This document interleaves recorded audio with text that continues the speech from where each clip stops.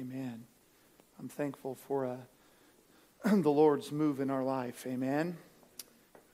I hope y'all are grateful for the work of the Lord. I want to encourage you something that happened this week. I met with a friend, and I'm hoping that maybe we can build some relationships. Dad and I have been just praying about the ability to fellowship, but in the process of this, something happened that I have not done in quite a while. I went to Walmart in Catoosa. I know I shouldn't have. And while I was there, walking in, there was a middle-aged guy standing out in the rain. He had a table full of stuff, and normally that's a guy that I would avoid because I already know I don't want to be sold anything. And as I was walking up, I just really felt not to walk away, and I drew closer to him, and he said, "Hey, would you like to help people get free from drug addiction and depression and suicide?" And I said, "Well, yeah, I believe in that. What is it you're offering?" And he said, "Well, we're a rehab program that is preaching Jesus." And that was encouraging to me. I don't know if you've seen anybody around. I saw a whole group of guys one time at a gas station, and they were out stopping people on the corners and handing flyers and stuff out. And I didn't feel good about it. And then I pulled into the gas station. They're standing back behind the vans all smoking. And I kind of walked up on purpose, and they're trying to put them out. And I didn't feel that way. And they had some stuff that they had made that they put the guys to work. It reminded me so much. It made me think about all the discipleship. And I got an opportunity. I hadn't told Mandy yet. I got an opportunity to share her testimony with them. And I also shared Shane's. And the contrast between somebody who continues to see Christ and somebody who loses the vision of Christ. And so the program is called Life Changers. I knew nothing about it. I told Dustin I bought this plaque kind of a thing they made because it sponsored 2 months of a bed for somebody. They don't charge anything, but they make these products and they go out and sell them to help pay for the stuff. And I thought, well, that's good because we tried to do that, get them busy. Get them on track doing stuff. But they're out of Rolla, Missouri, so I'm going to look into them a little bit. And I thought, well, Lord, if they're a hoax or a scam, then I gave it to you. I didn't give it to them. But be praying for them, if you would. I just felt something there. I felt a real genuine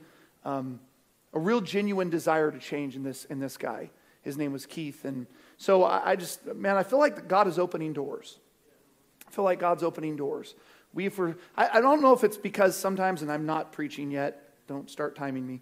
I don't know if it's sometimes because we get so preoccupied with our stuff that we can't see the doors that God's opened, or if it's just His timing that He hasn't opened them for a certain time.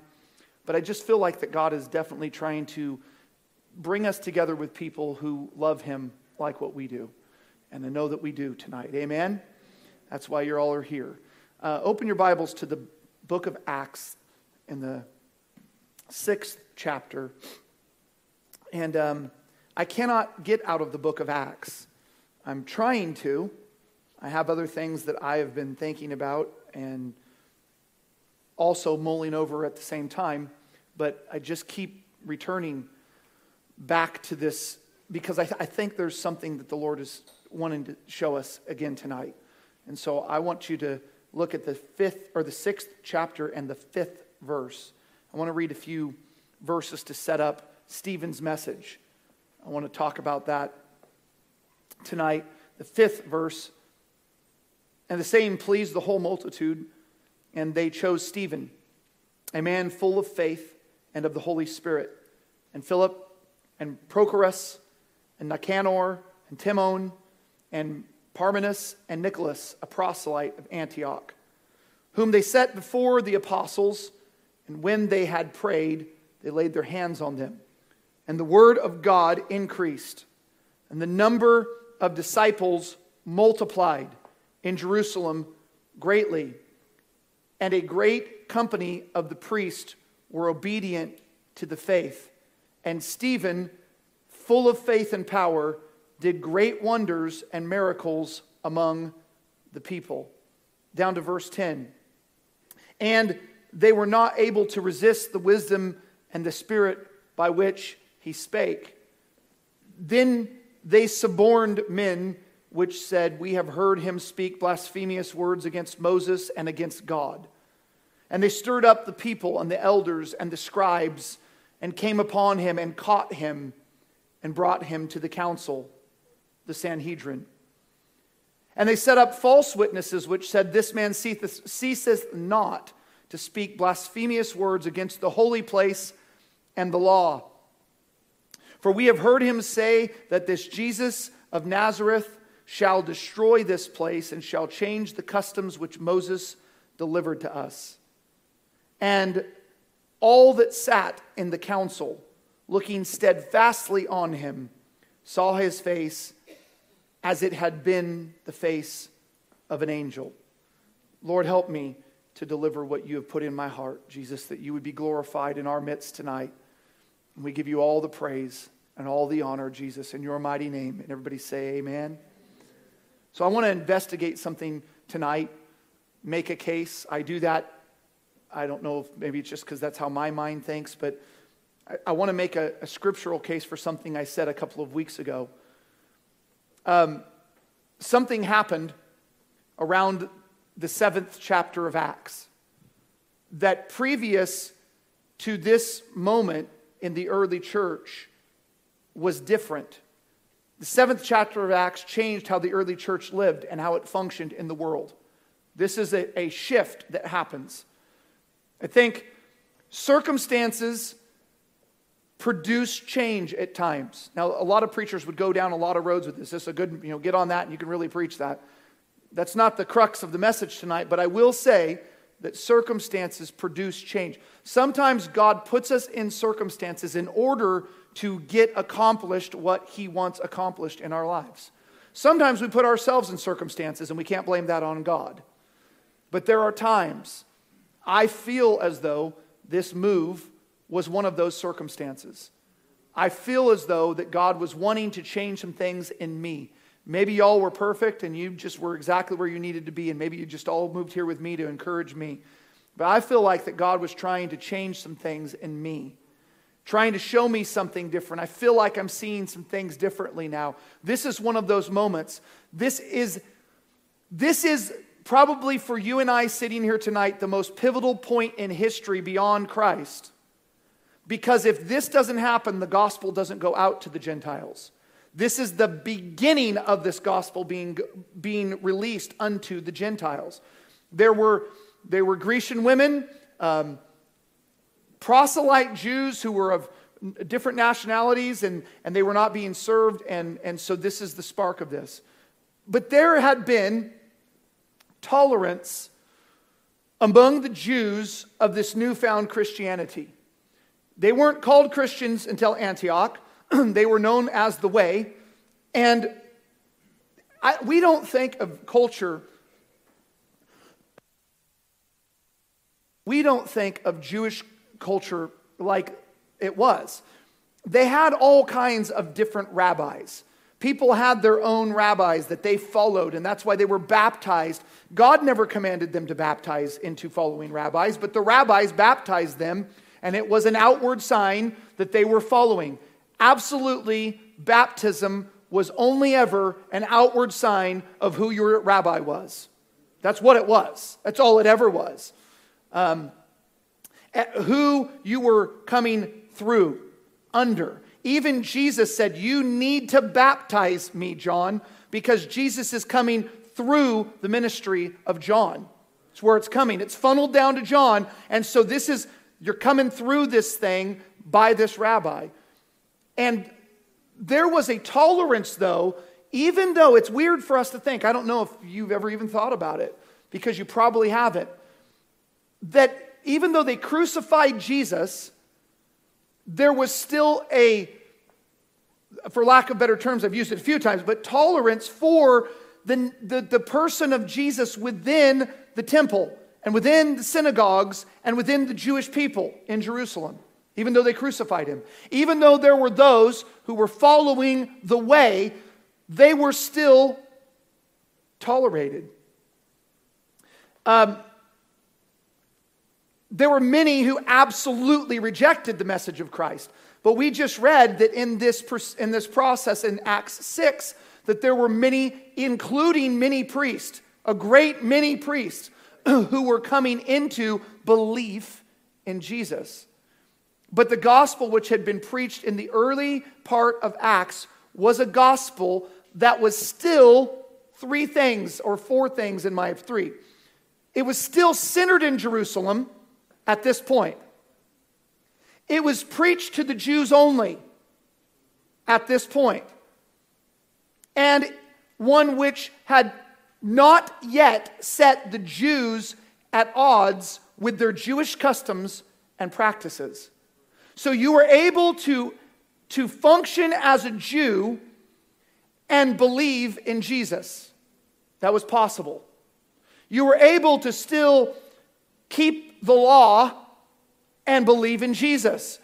The Apostle Paul, remember, is the one who starts speaking so largely against this, but he's not at this point, he's still Saul, and he's not been converted, and there is no message of the grace. They don't even understand the grace. That's still being processed. This is a Jewish centristic gospel. It's going to the Jews, it's for the Jews, it allows Jewish custom. And so there's a tolerance of different rabbis as long as you remain a Jew. This is what Peter's trying to accomplish when he goes to Cornelius' house. This is why he's, hey, what stops these guys from being baptized? Is there any reason why they can't be? Because they're baptizing him into Judaism, but also into Jesus. So this is a prevalent concept within the church. We find Peter and John entering the temple in Acts chapter 3. This is at least 50 plus days after Jesus has been crucified, because Pentecost has happened, and now they are going into the temple where they see the man that he asked for them silver and gold, and they said, we don't have any, and but such as we have, in the name of Jesus Christ, rise up and walk. They are going into the temple, which tells us they are tolerated within the temple. And I know that may not seem super important, but it is. It's kind of important for us to understand. So the Acts 2 message, which had been received previously by many of the Jews, was not offensive enough to get Peter kicked out of the temple. Have you thought about that? I look at what Peter said in Acts 2 as a powerful message. How many agree? I mean, it's like, whoa, this is a powerful message. It was not offensive enough to get him kicked out of the temple.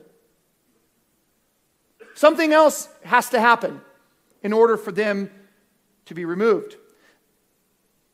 Something else that strikes my mind is that the Acts 2 gospel is not a complete gospel.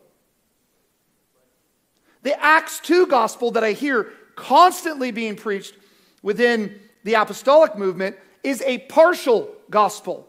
It's a gospel that is only to Jews. But that's who it's preached to. They're gathered in Jerusalem, devout men who are seeking God, but they're Jews. The gospel hasn't gone to Jerusalem or out of Jerusalem. Remember, the result of Pentecost is that it was going to go to Jerusalem, then Judea, reaching out, then Samaria, then the uttermost parts of the world. Acts 2 is just the beginning. You don't have a complete gospel in Acts 2. We cannot build our faith off of Acts 2, including Acts 2:38. It doesn't work. And I say that because if you ever listen to any apostolic preaching, it's always Acts 2:38. But it's incomplete. It's the very beginning of the gospel. It is the gospel, but it's the beginning of the gospel. Acts 2 is preached only to the Jews, and Peter's message was spoken directly to the Jews and the ones who had crucified him. He had a specific indictment toward them. He had specific instructions for what they needed to do when they said, what must we do? Now that we have done these things, what do we do? And he said, man, you need to get baptized in Jesus' name. because you need to make public confession. You need to let everybody see that you're going into the water and taking Jesus as your rabbi. The one you crucified, you need to take him as your teacher. And this is specifically to that. But now as we move to Acts 6, we find Stephen really not commissioned to preach. This isn't what Stephen has been commissioned to do.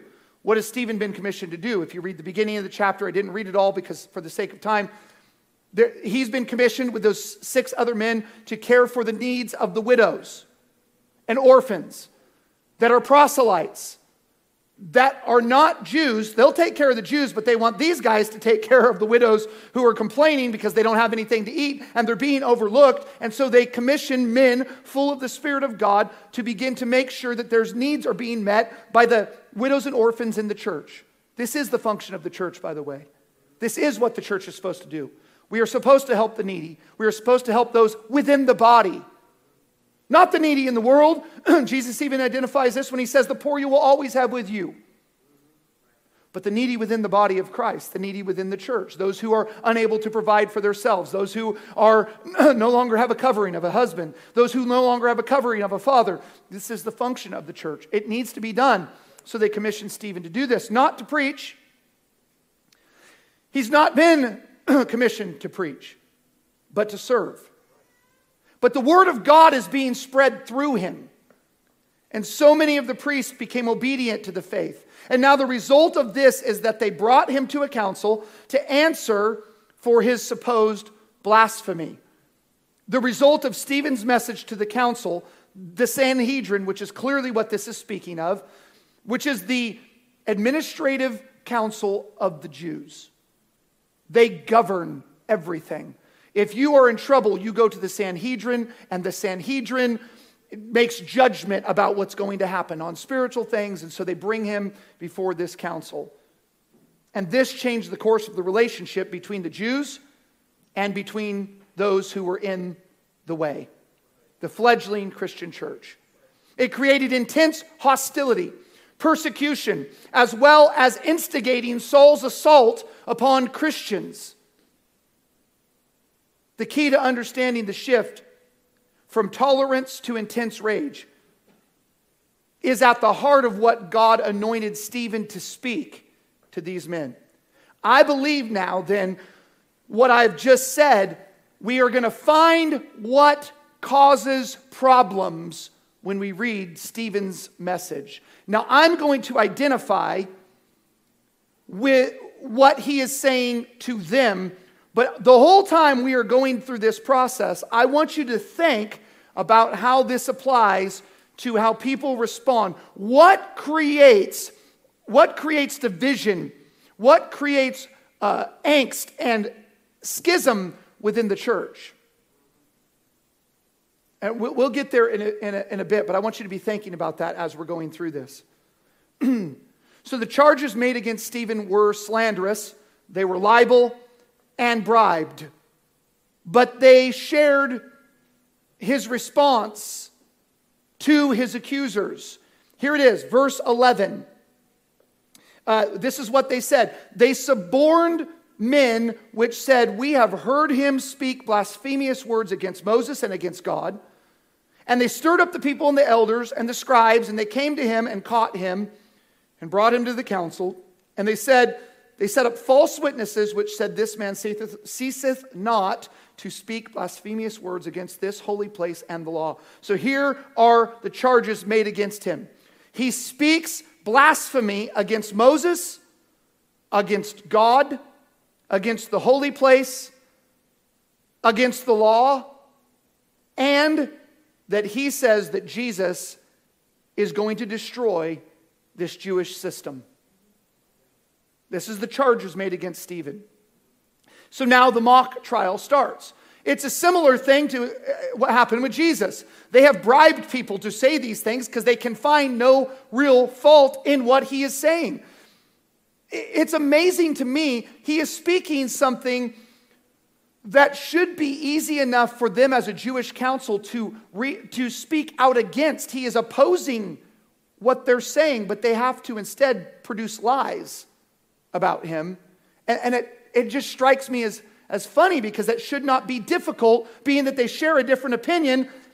He had no defense. There was nowhere he could go to defend himself because they hate what he's saying. They don't have to say he's a liar, but that's the direction they go. That's kind of how Satan likes to work. Satan wants to call everybody else a liar when he's really the one. He's just like a Democrat.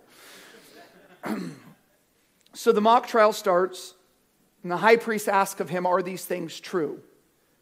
Stephen does not even address these men that are lying against him. He is like a surgeon who systematically dissects the very heart of their arguments in general. This is a beautiful message. I mean, when you understand what Stephen's doing, this unlearned man, this man who's not even called to preach, this man who's commissioned to serve, he's not an orator of any nature that we know, is called in an instant to give an answer about what he is doing. And this is just a beautiful answer that he gives.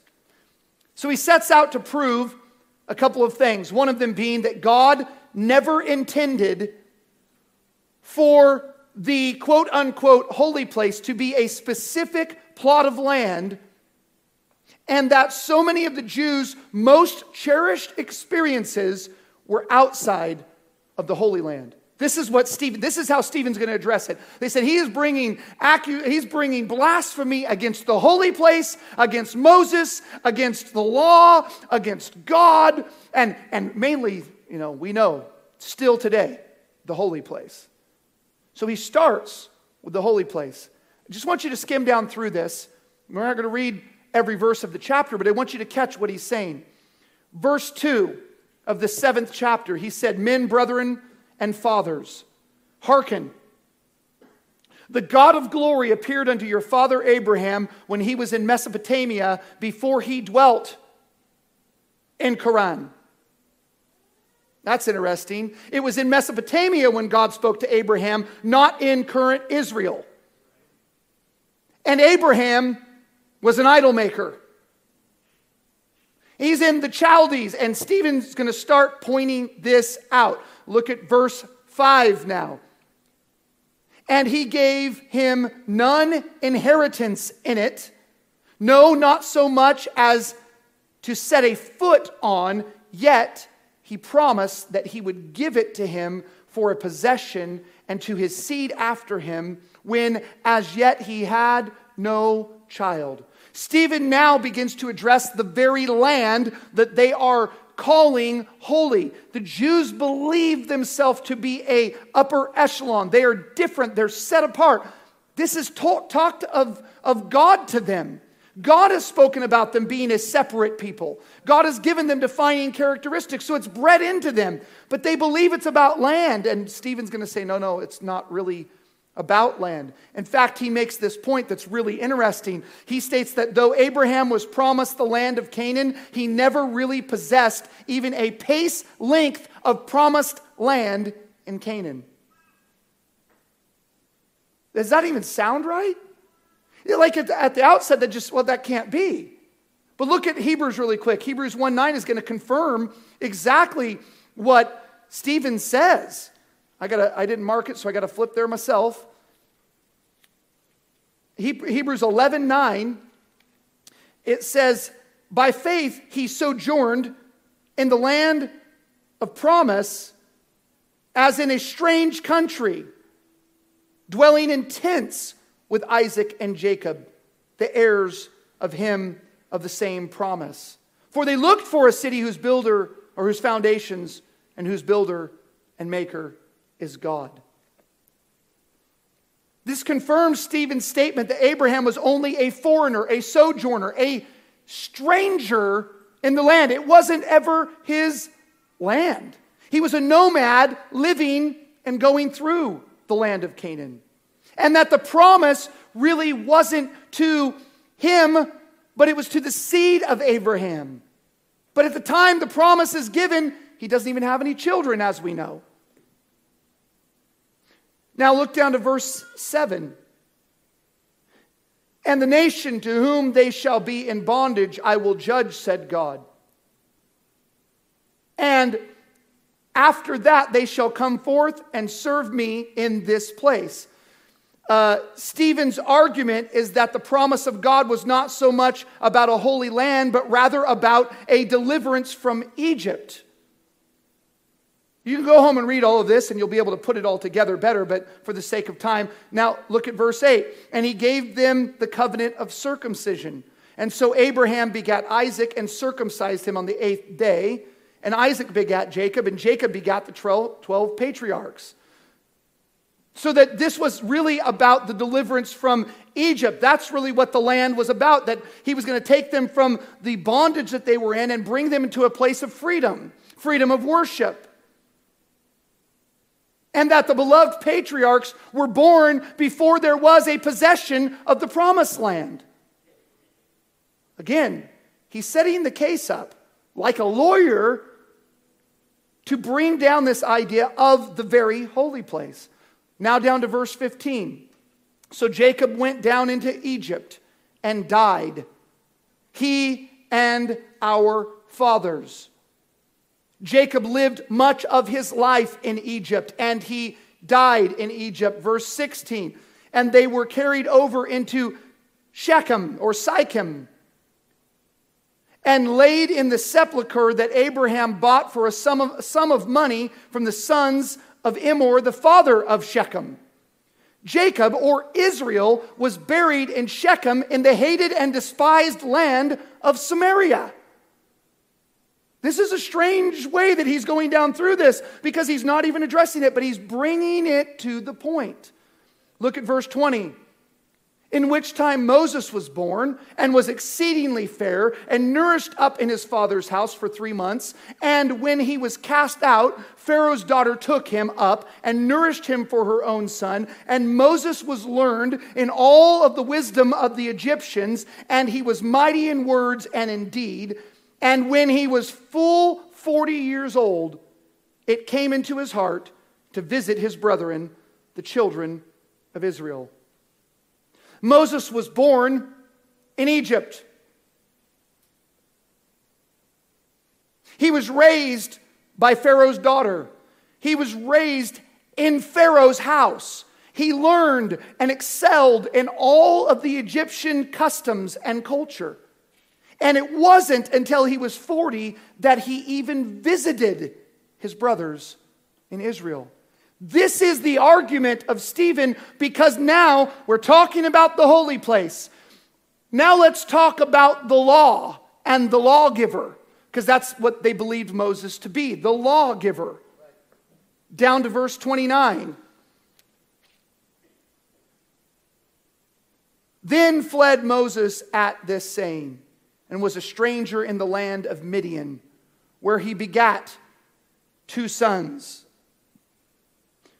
One might ask, was Moses, I believe this is what Stephen would be saying, one might ask, was Moses the lawgiver defiled by the fact that he lived in Midian? He grew up in Pharaoh's house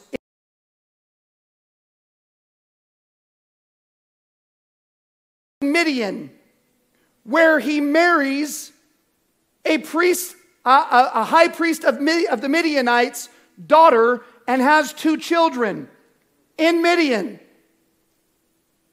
This is a convoluted bloodline now. This is an interracial, not pure, not separate, not holy in that sense. And, by the way, we know this to be true, that Moses was circumcised, but he didn't even circumcise his own sons. And they're well aware of all of these facts. And they stand in the face of everything they are holding dear. Now look at verse 33. Then said the Lord to him, put off thy shoes from thy feet, for the place where thou standest is holy ground. It was on Mount Sinai. Where is Mount Sinai? In Arabia, that Moses was given the law, and that God called the place that he was on holy. Arabia. Sinai, Egypt, Midian, the Ur of the Chaldees. Do you understand what Stephen's just done? What he has done is he has undermined the very case that Jerusalem is holy. He's undermined the very case that God was concerned with land when what God was really trying to get to was of course we know, the heart of the issue. And in fact, if you look at verse 38, that it was in the church in the wilderness with the angel which spoke unto him in the Mount Sinai with our fathers, who received the lively oracles given to us, where the 10 Commandments, which are revered and most holy and carried about and promoted and loved. And Stephen says, listen, where did he get these things? He didn't get them here. He got them in Arabia. So Stephen now shifts to address the issue of the temple itself, the most holy place. They believe the land to be holy. They believe it to be the promise. When the promise that God had given all along was about the seed and about deliverance from bondage, Egypt, which is a type of us being delivered from sin, we know all these things from our perspective, but we got to remember we're looking back to the Jews and they don't know these things. And now he's going to shift to the temple itself, to the holy place. Look at verse 48. Howbeit the Most High dwelleth not in temples made with hands.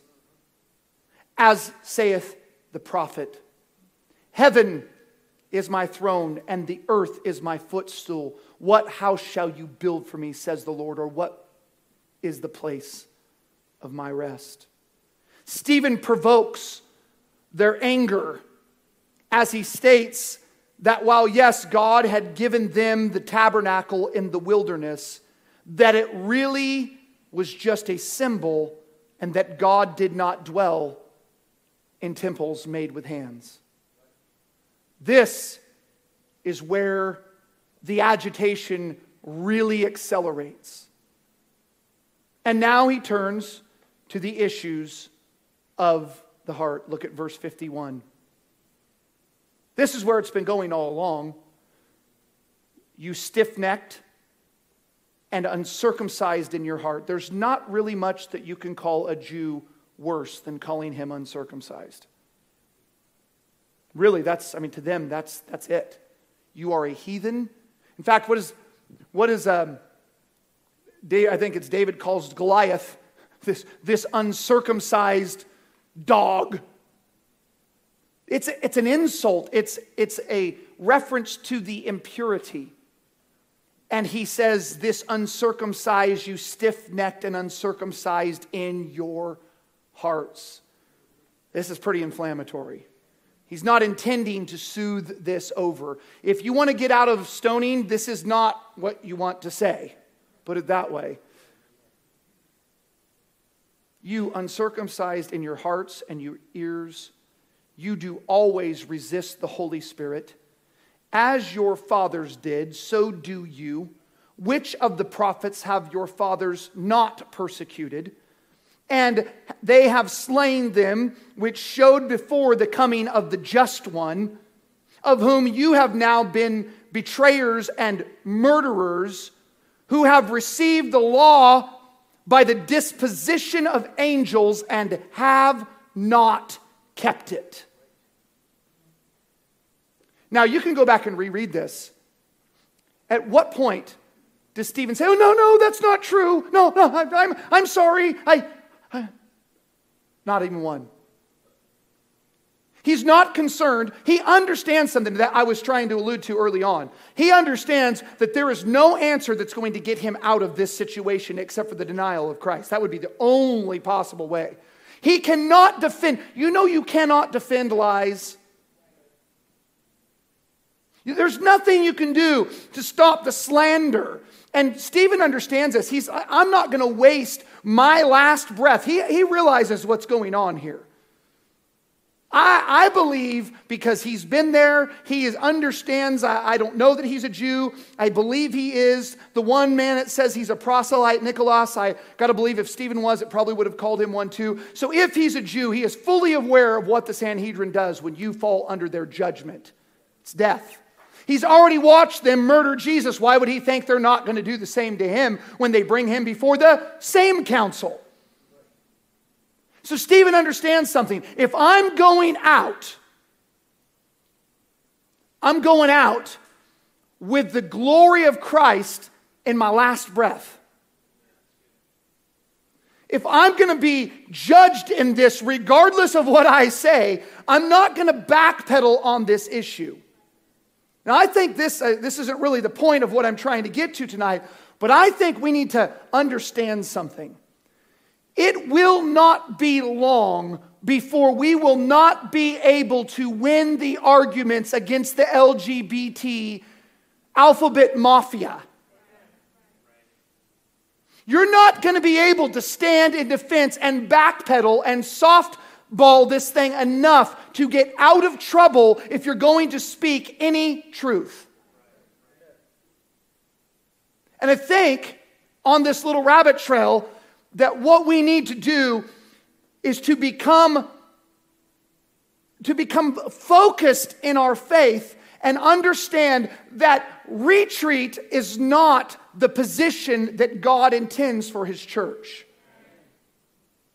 He does not intend for us to move off of the ground that He has given us. He does not intend for us to question about gender. Man, this is hitting everywhere.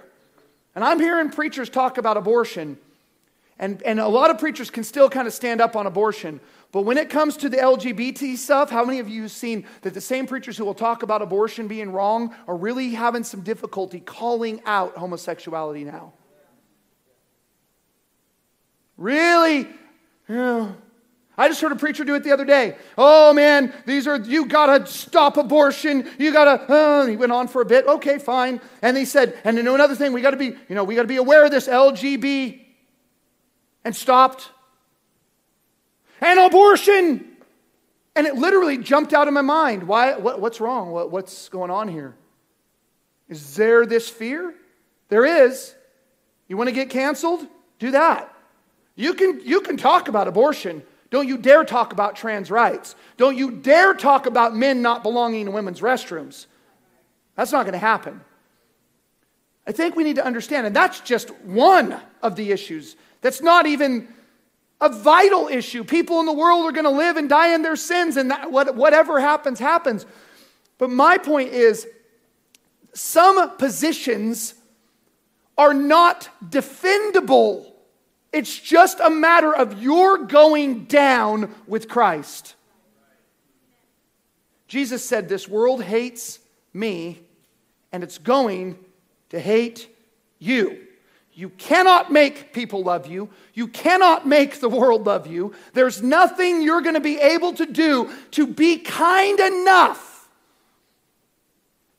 I will address it. This deal with the pronouns that comes up all the time now. And that I'm literally hearing hundreds of pastors saying that the Christ-like thing to do is if a man now identifies as a woman to call him her. Do we really think for a second that Jesus would not have called out the demon within them that is causing them to believe that they are a man and they're not anymore? I mean, but we're struggling with this because there's this false narrative. I've got a picture in my mind now I can see, and it's the ecumenical movement. Ecumenical means that we all come together. It means Baptist, and it means Pentecostal, and it means Catholic. It means, in some cases, I've even seen Mormons. It means what we do is we strip away everything except what we can agree on. And what is the one thing that everyone can agree on? God is love. So the ecumenical movement is God is love. And what we got to come together. Now, listen, I want to be clear. What Pastor and I, and all of you, feel the same way. But what we're talking about when we're praying for fellowship is not ecumenicalism. In fact, it's the opposite of that. I will not fellowship with the commonality of God is love. What I'm going to fellowship with is God is Christ. That's what I'm looking for. I don't care whether you're Baptist or Apostolic or Trinitarian, whether you're full gospel or part gospel. I don't care what you call yourself. If you believe Jesus is God and you are pursuing Him, this is what we're looking to fellowship. We will not come down off of this in order to appease the councils. We're not going to pretend. We have been offered multiple times since we've been here to use people's churches. And with good intention, I appreciate those offerings toward us. But we always stumble on the same thing. When we get in there and start preaching, Jesus is God, and we're pursuing Him, and somebody tells that pastor or that organization, hey, by the way, you realize these guys are not Trinitarian. Well, we'll just go in and because it'll be easy and we'll have somewhere to go and we won't have to do all this moving and we don't have to get down here early and set up. We don't have to tear it down and boy, that should be a lot easier. So maybe just for a time, we just don't really have to preach that. There's no way to defend this position without being offensive is the point. And what we will see in this chapter is that when you reduce it down to Jesus, you are going to get the knives. They're all coming out, and they're coming at you. People are okay with God as love. People are okay with a lot of things. But they're not okay with just Jesus. Stephen makes it clear. He says, listen, you have persecuted the prophets. You've resisted the Holy Spirit. And that you were given the law, but you didn't even keep the law. It was your tenant. It was yours to guard and to protect, and you didn't even keep it. And he makes it very clear that the very system which God had given to them, they used to kill the just one. This is what really ramps up the rage. When he says, listen, not only is this place not holy and this temple isn't holy and really Moses got the law and he was in a land that wasn't even holy and Moses was in Midian and I'm not sure that he was so holy and Abraham was down in the Chaldees and he wasn't so holy. That is irritating. But when he points out the fact that they used the system that God gave to kill the prophets, and they used the system that God gave to ultimately kill the Christ. Now, there is a dividing line. This is what I see clearly in Stephen's message. I'm going to say it. People who kill the prophets will always be drawn to priests who reduce religion to ritual and exalt racial pride and prejudice. Let's put it in today's language. Pastors and organizations who reduce spiritual things down to fleshly things and exalt separationism and schism draw a following of self-righteous people who are holier than everyone else. This is the message that Stephen just conveyed. You have taken the things of God and you have made them fleshly. And the result of this is that the mass is led astray. I want to read the 54th verse. And when they heard these things, they were cut to their heart, and they gnashed on him with their teeth. They begin to devour him with their mouths. They weren't running up and biting him, but they begin to rail on him. Think about the thief on the cross, the thieves that were railing at Christ. If you were really God, if you were really the Son of God, this kind of thing. And they are now full on verbal attack against the holy Stephen. They begin to rail on him with their mouths. But even still, they restrained themselves. Stephen had just laid to waste the dearest tenets of their faith. But the final straw and what sealed his fate was in his final words. Verse 55. But he, being full of the Holy Spirit, looked up steadfastly into heaven and saw the glory of God, and Jesus standing in the right of God, and said, Behold, I see the heavens opened, and the Son of Man standing in the right of God. Then they cried out with a loud voice, and stopped their ears, and ran upon him with one accord, and cast him out of the city, and stoned him. And the witnesses laid down their clothes at a young man's feet, whose name was Saul. And they stoned Stephen, calling upon God, and saying, Lord Jesus, receive my spirit.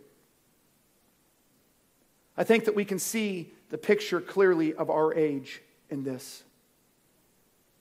Everyone is claiming to love Jesus.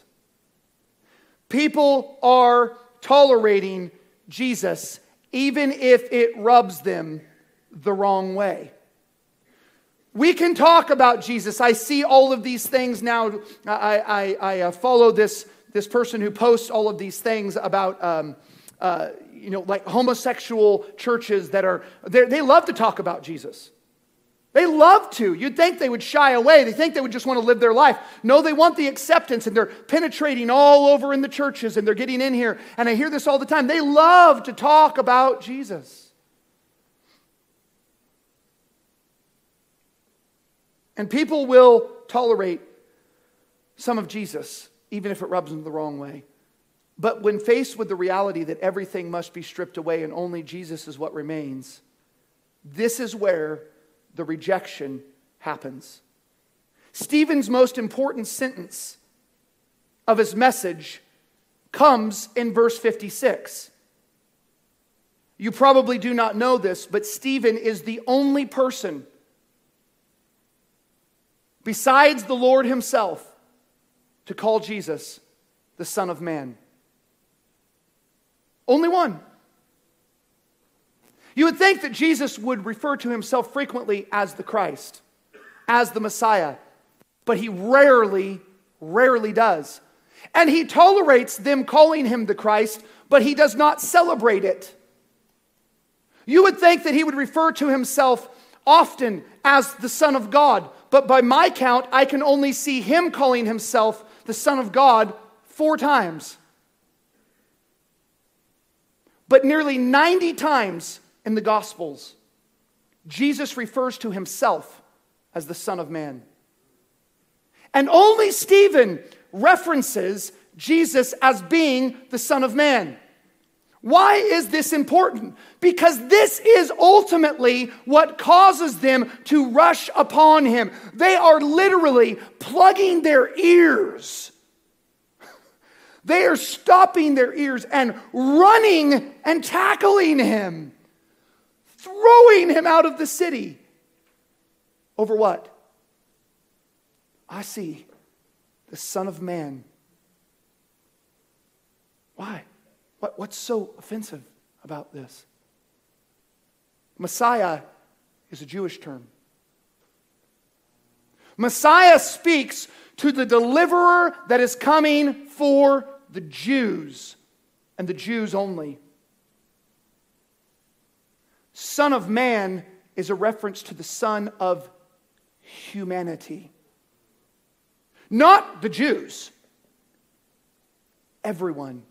Now think of the times where Jesus looks at them and says in Matthew, "Who do men say that I, the Son of Man, am?" This is constantly what he's doing and referring to himself. And this is the sum.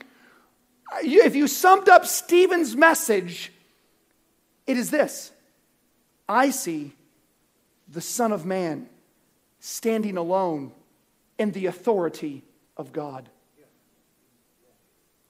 Sum up the whole message.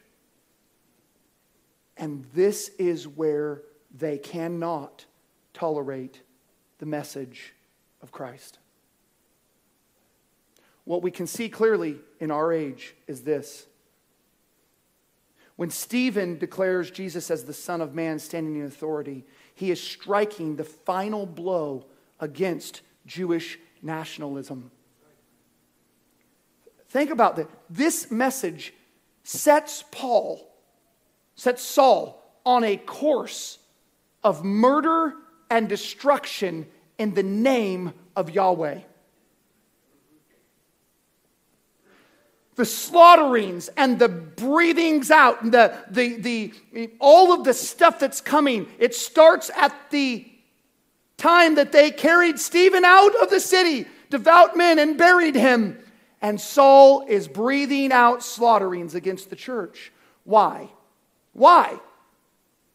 Because Stephen shook, as Hebrews said, until nothing else can stand. And yet again, there is a shaking until all that is left is Christ. He poked holes in every single thing and brought it down to Jesus.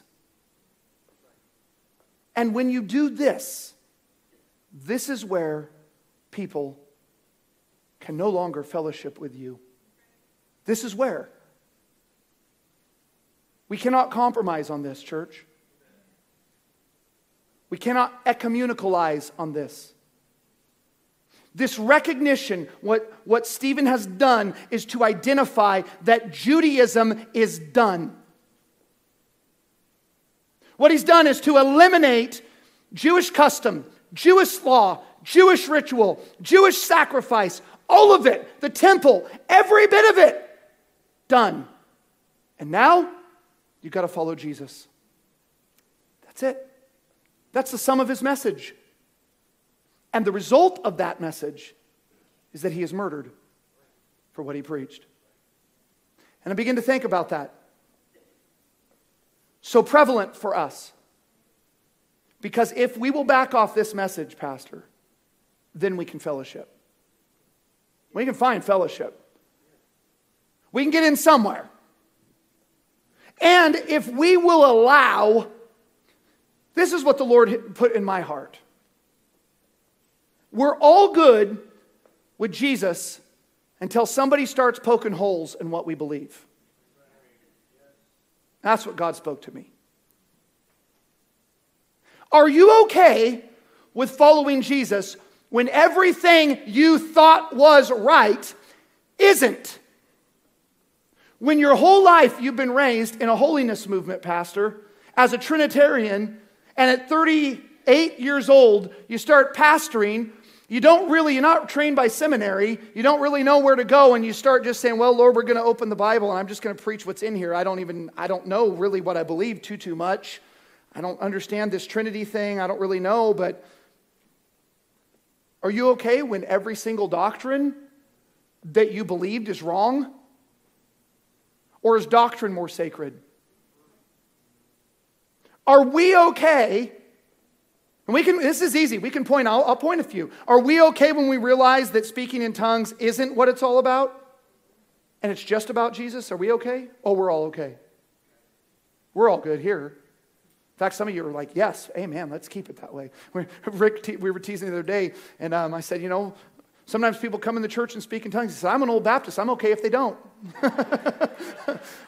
I understand that. There's a lot more comfort for me there too lately. See all this mess. Okay, yeah, we're good with that.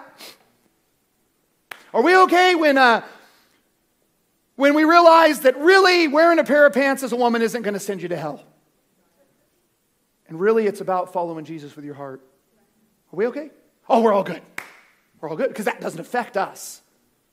But what happens when everything we've built upon, we realize that really everything except Jesus, the things we thought were holy, the things we thought were important, the things we thought we needed to focus on, what happens when Stephen gets up and preaches to us? Really, that's not about any of that stuff. It's not about Echoes of Calvary. It's not about oneness doctrine. It's not about our belief about tongues. It's not whatever we can develop. It's not doctrinal statements of faith and put on our website. It's not about the way we do worship. What happens? It's not about having a building. It's not about having a big crowd. It's not about kumbaya and coming together and just pretending. What happens? What happens when it's all poked holes through? We just have to tear the whole thing down. And the only thing that we see standing there is Jesus. Are we okay with that? I believe we are. But I challenge us, do not hold sacred the ritual. Do not hold sacred our doctrine. Any doctrines that go beyond Christ are no good anyway. All we know, there's just one thing I know. I told somebody, I think I was telling the guys the other night, I don't mean this as though like that I'm not living an upright life. I am. But the one thing I'm realizing the further I go in this is there is nothing good in me. That in my own stuff, doing my own thing, living my own life, I didn't get cleaned up enough where I can walk on my own and do my own stuff and it turns out good. Didn't happen. Left to my own self, left to my own devices, I will turn away from God. Doing my own stuff, I will always fall short of His glory. Doing my own thing, I will always operate in my flesh. And left to ourselves, even in the good things, we will begin to preach our doctrines and our gospel and our understandings. And what we must continually do, and I know we labor to do this, so this is not a poking at us, but what we must continue to do is say, Lord, pull all of it down frequently so that I am certain that all I'm seeing is you. All that matters in this is not that we are more right than others. It's not that we are more holy than others. There is nothing that you can do to make yourself holy. What matters is that you are obedient to Jesus, to His word, to do what He says, and just to follow Him. I think this is really the heart of what Stephen's trying to say. I think this is really the issue at which people really are offended. Because denomination, all denomination is boundaries and rules that separate you from everyone else in the kingdom. That's all it is. It's how you're different than they are. And I do not believe that Jesus is interested in that at all. In fact, when we come to the body of Christ, and I've been thinking about this, and I think I'm going to speak on it quickly, should the Lord allow me to. We are to endeavor to keep the oneness of the Spirit and the bond of peace. We are not encouraged to isolate and separate ourselves from other believers or to try to be holier than other people. That is never encouraged by the Lord. Our holiness simply comes from walking with Him. That's it. And yes, that cleanses us. And yes, that causes us to be upright. Because how shall a young man cleanse his ways? But by taking heed to the word of God, obeying it. So I just challenge you. in your own life this week, look at your life and say, Lord, is there anything standing in the way of you only? Amen. Pastor, why don't you come?